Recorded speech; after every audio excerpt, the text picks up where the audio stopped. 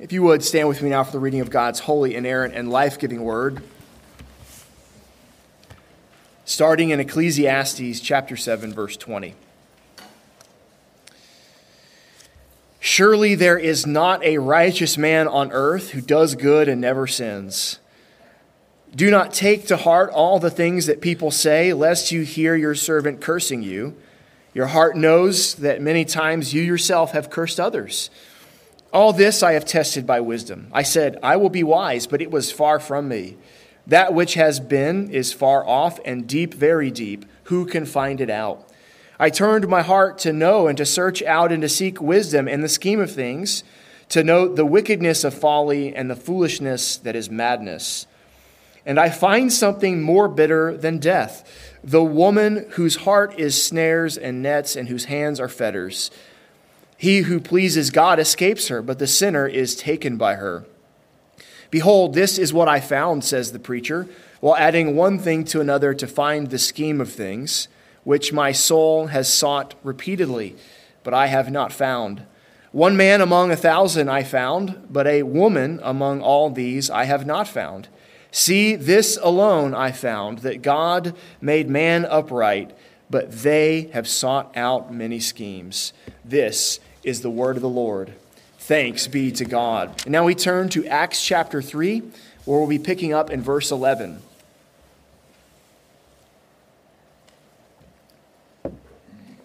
While he clung to Peter and John, all the people, utterly astounded, ran together to them in the portico called Solomon's. And when Peter saw it, he addressed the people, Men of Israel, why do you wonder at this, or why do you stare at us, as though by our own power or piety we have made him walk? The God of Abraham, the God of Isaac, and the God of Jacob, the God of our fathers, glorified his servant Jesus, whom you delivered over and denied in the presence of Pilate when he had decided to release him. But you denied the holy and righteous one and asked for a murderer to be granted to you, and you killed the author of life, whom God raised from the dead. To this we are witnesses. And his name, by faith in his name, has made this man strong, whom you see and know. And the faith that is through Jesus has given the man this perfect health in the presence of you all. And now, brothers, I know that you acted in ignorance, as did also your rulers.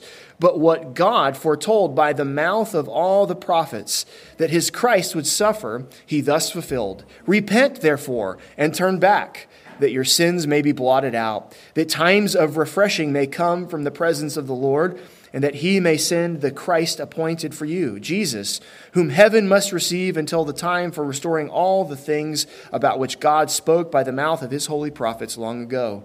Moses said, the Lord God will raise up for you a prophet like me from your brothers. You shall listen to him in whatever he tells you. And it shall be that every soul who does not listen to that prophet shall be destroyed from the people. And all the prophets whom have spoken from Samuel and those who came after him also proclaimed these days. You are the sons of the prophets and of the covenant that God made with your fathers, saying to Abraham, and in your offspring shall all the families of the earth be blessed. God, having raised up his servant, sent him to you first to bless you by turning every one of you from your wickedness. The grass withers, the flowers fade, but the word of our God stands forever. Heavenly Father, we ask for your blessing to be upon the preaching of the Holy Scriptures. For the name of Jesus Christ our Lord. Amen. You can be seated.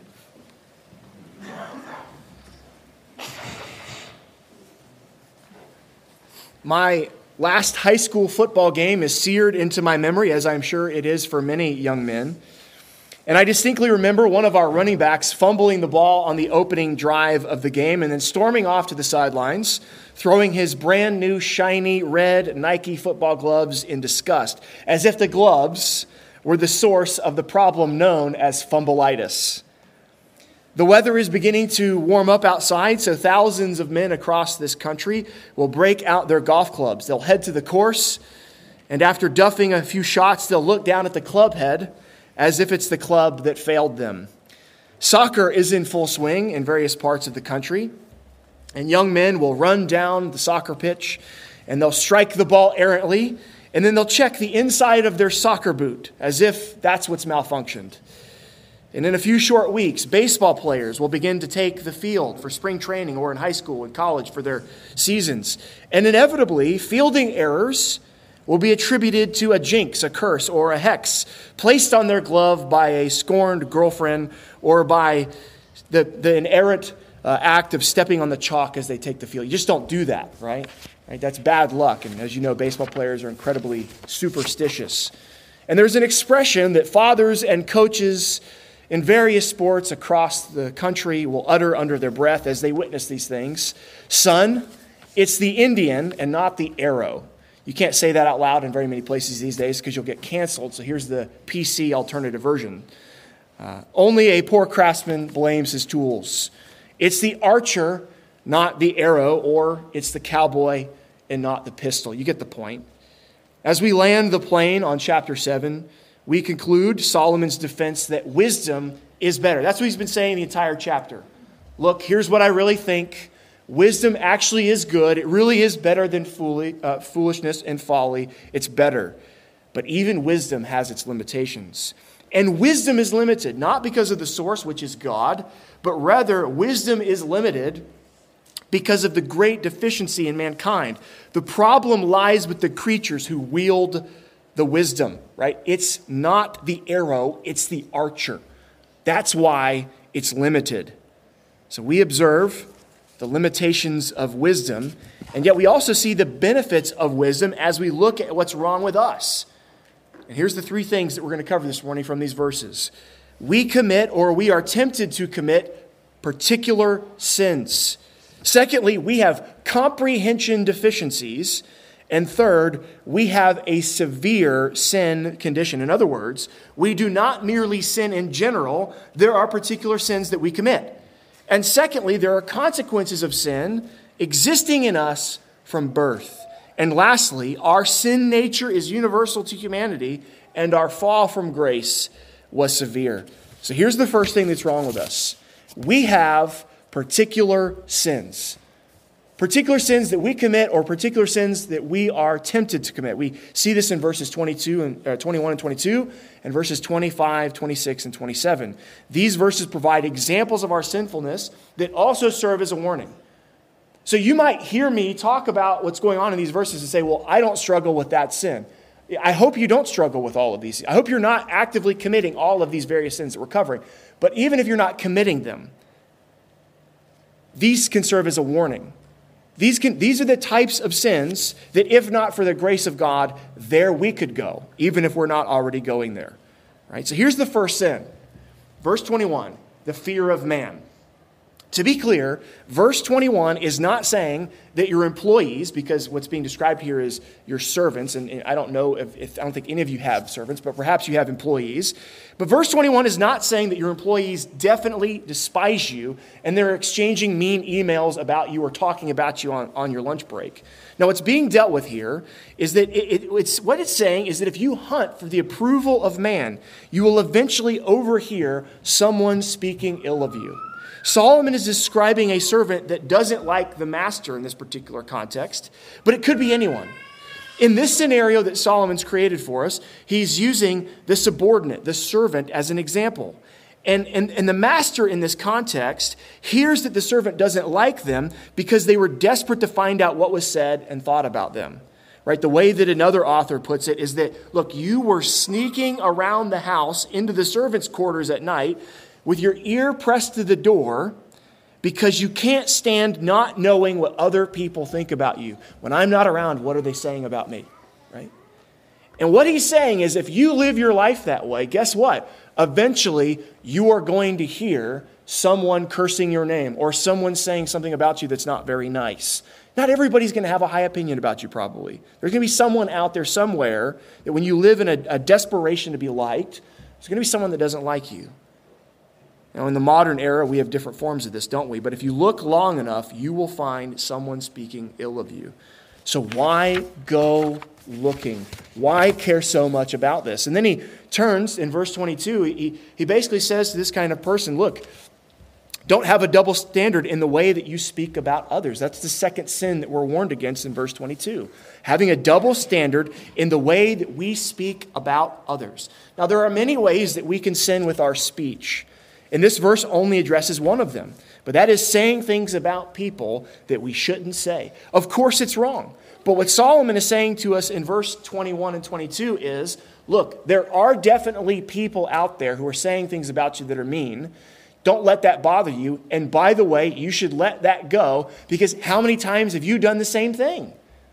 Solomon is saying to us, how often have you said some things that you should not have said about other people? He's calling us to show grace and mercy, the kind of grace and mercy that we want for ourselves.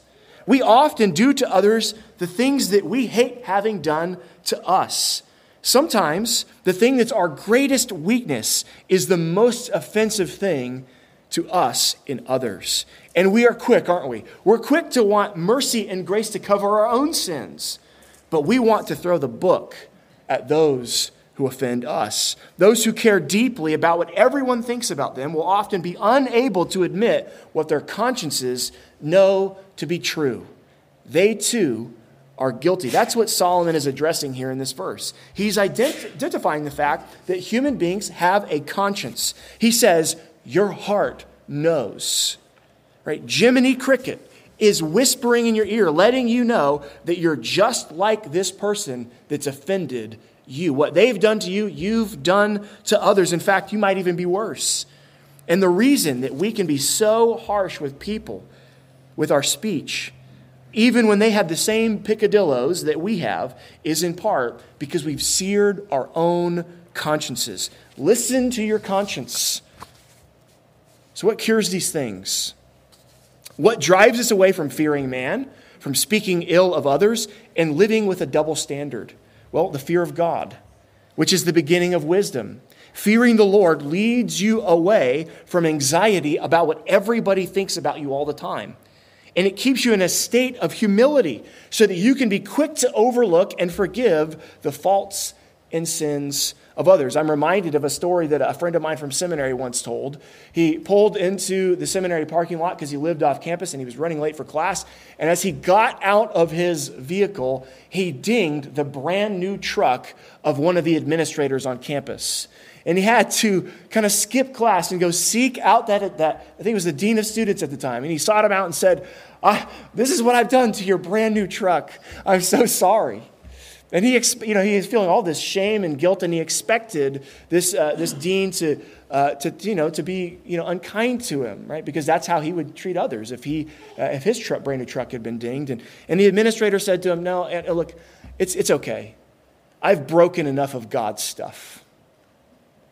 This is okay."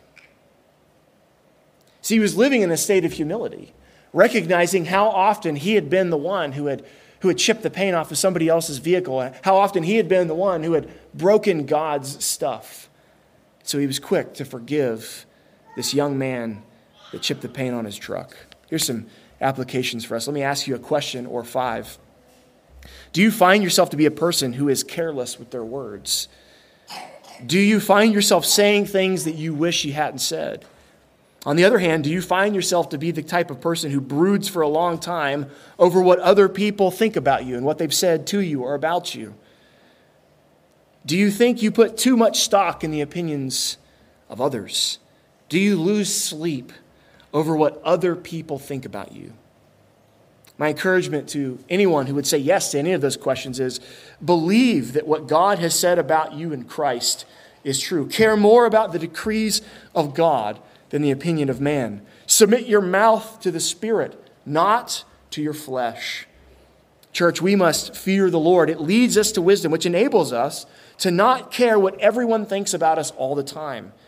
And it also helps us to remember our own sinfulness so that we might be quick to forgive and so that we might be cautious about what we're saying. Now in verse 25, Solomon reminds us that he has turned his heart, he's turned his intellectual powers, right? All of his gifts of affection and cognition and volition, he's turned that to endeavor knowing, discovering, and understanding wisdom and the scheme of things. The scheme of things here meaning the way that things work. He wants to understand not only what is, but how it all works. Right? He's wanted to understand the wickedness of folly and mad foolishness, which are contrary to wisdom. Right? Remember, he thought the way I can understand wisdom and knowledge is if I try to do the opposite of that and try to understand, I can try to reverse engineer them by exploring mad folly. And what he tells us now is that what he discovered on this particular quest is more bitter than death. That should cause us to go, well, what did he discover? That's serious. And this is the third and fourth example of particular sins committed by mankind. And they're both matters of the heart. Solomon addresses men and women embroiled in sexual sin because it takes two to tango after all. So one of the sins that we can be tempted towards, if you're a lady, women laboring against righteousness in the area of sexuality. That happens in our world. One theologian said this. He said that this woman being described in verse 26 is not an individual woman. She is not necessarily a specific type of woman or women in general. Rather, she is a composite image of folly herself. And I would say that that theologian is only half right. It is absolutely true that what Solomon does in both Proverbs and Ecclesiastes is that he personifies sexual temptation. And he paints this word picture of a woman who is seeking to hunt down and destroy the lives of men. So yes, it's a literary device being used by Solomon. But do you want to know why that literary device is so powerful? Because women like this actually exist in the world. Have you read the end of the book of Genesis? Potiphar's wife. She's this type of woman. The femme fatale of the wisdom literature is not just a general embodiment of sexual temptation. It's not merely the personification of sexual temptation and sin, although that is certainly the case. Now, this is a type of woman that really does exist in the world. Because sexual sin does not only involve men. In our day and age, there are many women who are going along in this wickedness and even profiting from it. And yet, let me make it very clear. No woman wakes up and just all of a sudden stumbles into becoming this type of woman. Right? You don't wake up one day having lived a life of righteousness and all of a sudden your heart is just magically a snare and a net, and you have hands that are like fetters. Lots of different life circumstances and decisions, choices are involved in this. This type of character isn't just born into the world operating like this. Potiphar's wife, for example, she wasn't this good and noble woman all of her life, constantly being faithful to her husband. And then all of a sudden one day she just woke up as a lunatic given over to sexual sin, seeking to ensnare young Joseph. In fact, I would argue that there's evidence in the book of Genesis to suggest that this was not her first attempt at infidelity as she's trying to grab a hold of Joseph. Women like her they're born as a little girl with no history of this kind of sin, with no history of this kind of behavior. But over time, they grow into a woman. They make choices, and they become the type of woman that is not laboring for the Lord, not laboring for her husband and children in the home, but rather she's laboring against righteousness. So ladies, especially you young women, listen to me. You do not need to live in fear that you're going to wake up one day and suddenly be off of a cliff and down this road of rebellion. It doesn't work that way.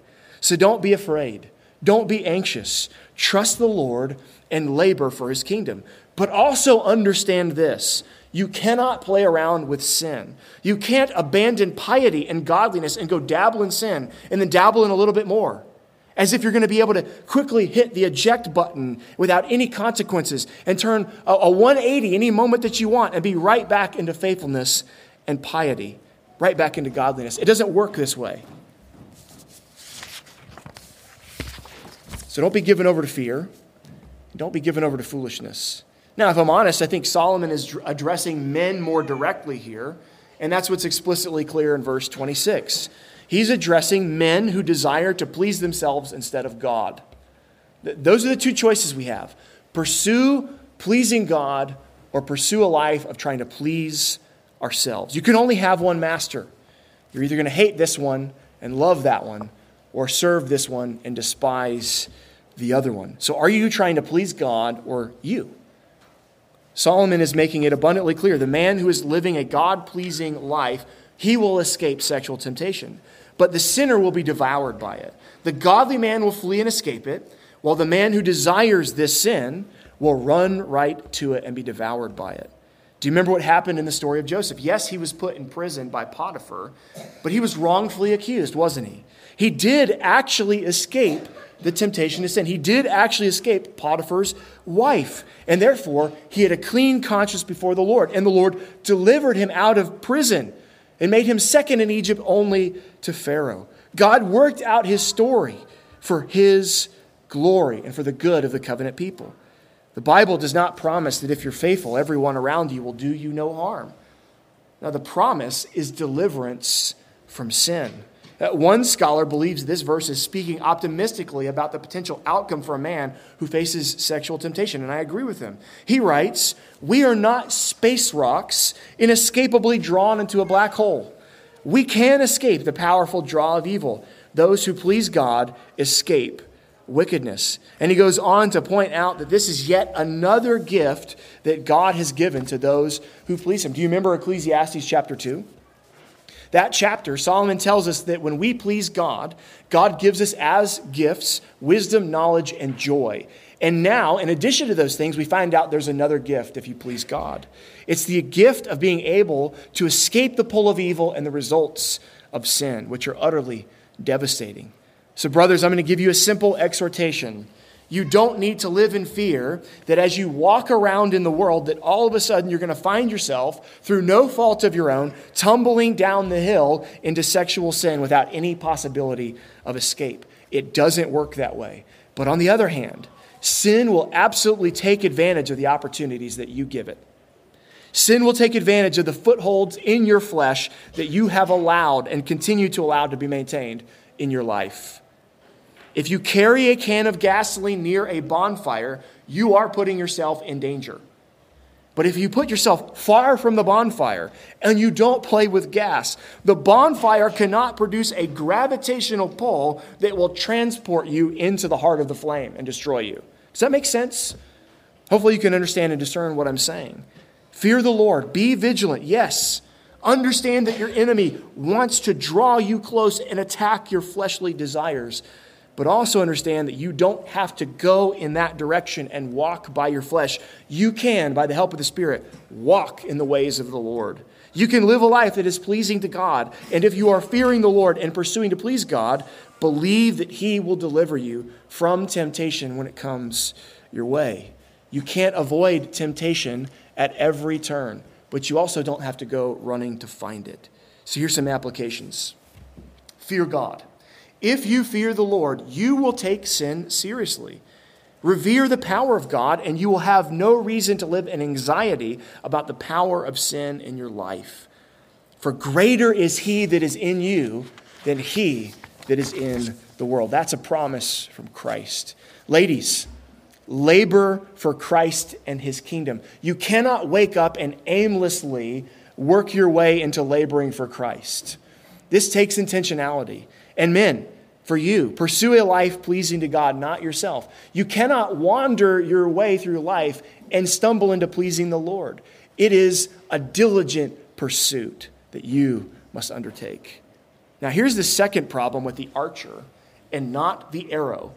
We have comprehension deficiencies. There's 100 different ways that you could state this. This is the one that I landed on. This is what we see in verses 23, 24, and 28. Essentially what I'm saying that we have going on here is the noetic effects of sin. Have you ever heard that phrase? It has nothing to do with Noah. That's noetic. Noetic effects of sin. That's the effects of sin and the fall of mankind that affect our thinking. It's intellectual powers and capabilities, right? It has nothing to do with the flood and with an ark. So the noetic effects of sin is the effect that sin has brought into the world that reaches our intellectual powers and capabilities. And I think the three verses that I'm addressing here, 23, 24, and 28, they describe in part some of the many noetic effects of sin. So here's the first one, I think mentioned in verses 23 and 24. Wisdom only gets us so far because we are limited. Derek Kidner says that verse 23 has a devastating finality. He said it could be the epitaph of every philosopher. This is what this verse says. All this I have tested by wisdom. I said, I will be wise, but it was far from me. Remember, Solomon is telling us that wisdom is better than foolishness. He just explained last week that wisdom makes us stronger than we are without it. And yet wisdom only takes us so far. You can be just as determined as Solomon to walk in wisdom and to pursue wisdom, and yet you will be limited. Solomon, as you might remember, has been on a long and serious quest to try to understand life. When he says that he has tested things by wisdom, what he is saying is that he has made a thorough investigation. He's left no stone unturned. He's gone down all the rabbit trails. He's given it 110%. He's looked at things from various perspectives, and what he's concluded is that full understanding is beyond him. As you've heard me say before, there are things that we will never know and understand because even apart from sin, we as creatures were never meant or capable of grasping them. And yet, there are things that if we were sinless, we could grasp. And the reason that we don't is not because there's a problem with wisdom. There's a problem with us. We have comprehension deficiencies. Our brains, our minds have been impacted. Our cognitive abilities have been damaged by the fall. Now, here's the second noetic effect of sin. We struggle to understand other people in all of their complexity. This is what's going on in verse 28. Wisdom only gets us so far because people are complex.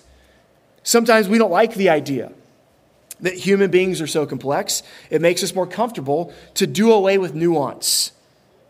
We create our own artificial and manufactured frameworks and labels so that we can easily summarize people and move on. We don't want to admit that we don't know or don't understand someone or what's going on with them, so we use made-up labels that give us the illusion of understanding.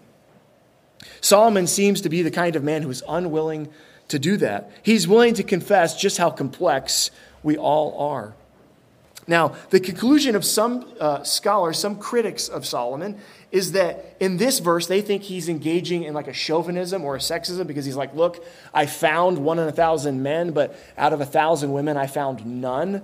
Well, when he says found, he's not talking about some sort of quest to find moral virtue. That word found should probably be translated as comprehend or understand. He goes through the process of trying to understand men, and he can understand them about 1 in 1,000 times. And yet when he turns this same brilliant mind towards women, he can understand them 0 out of 1,000 times, which is kind of ironic considering that combined he had 1,000 wives and concubines, and he couldn't understand a single one of them. I want you to hear what's being said. Solomon, a man touted and renowned for his wisdom, under the inspiration of the Holy Spirit as he wrote this, he just wrote, I don't understand women. And all God's people said amen. And yet Peter tells us as husbands that we are to live with our wives in an understanding way. Sometimes I wonder that if as the Apostle Peter wrote that, if he was laughing at us, not because he was kidding, but because he too was a husband. And surely he would have grasped the difficulty of what he was calling us as men, as husbands to do. And yet, despite the difficulty of it, it is a command from the Apostle Peter, and we are to do it. Let's make some brief application here. Men and women, understand this.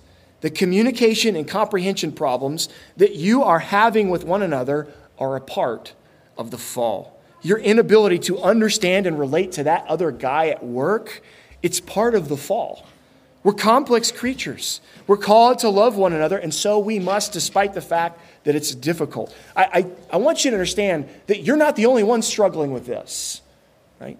And it's not just something wrong with you individually. It's something that plagues all of mankind. We need to understand that this struggle to relate and to understand others is common to man. And yet, by the Spirit and by God's grace, we seek to work through it.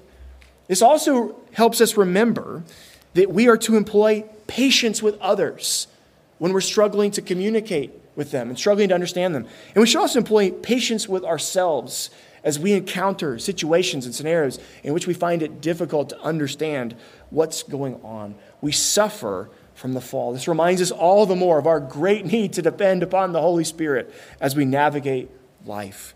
Wisdom is limited, as we've seen. but it's better than foolishness. Because wisdom helps us to remember that when there's problems involving comprehension, that it may not be that someone is actively sabotaging things, but rather you are dealing with the consequences of sin upon their minds and your own. Now here's the third final problem in this passage with the archer. This is why wisdom is limited.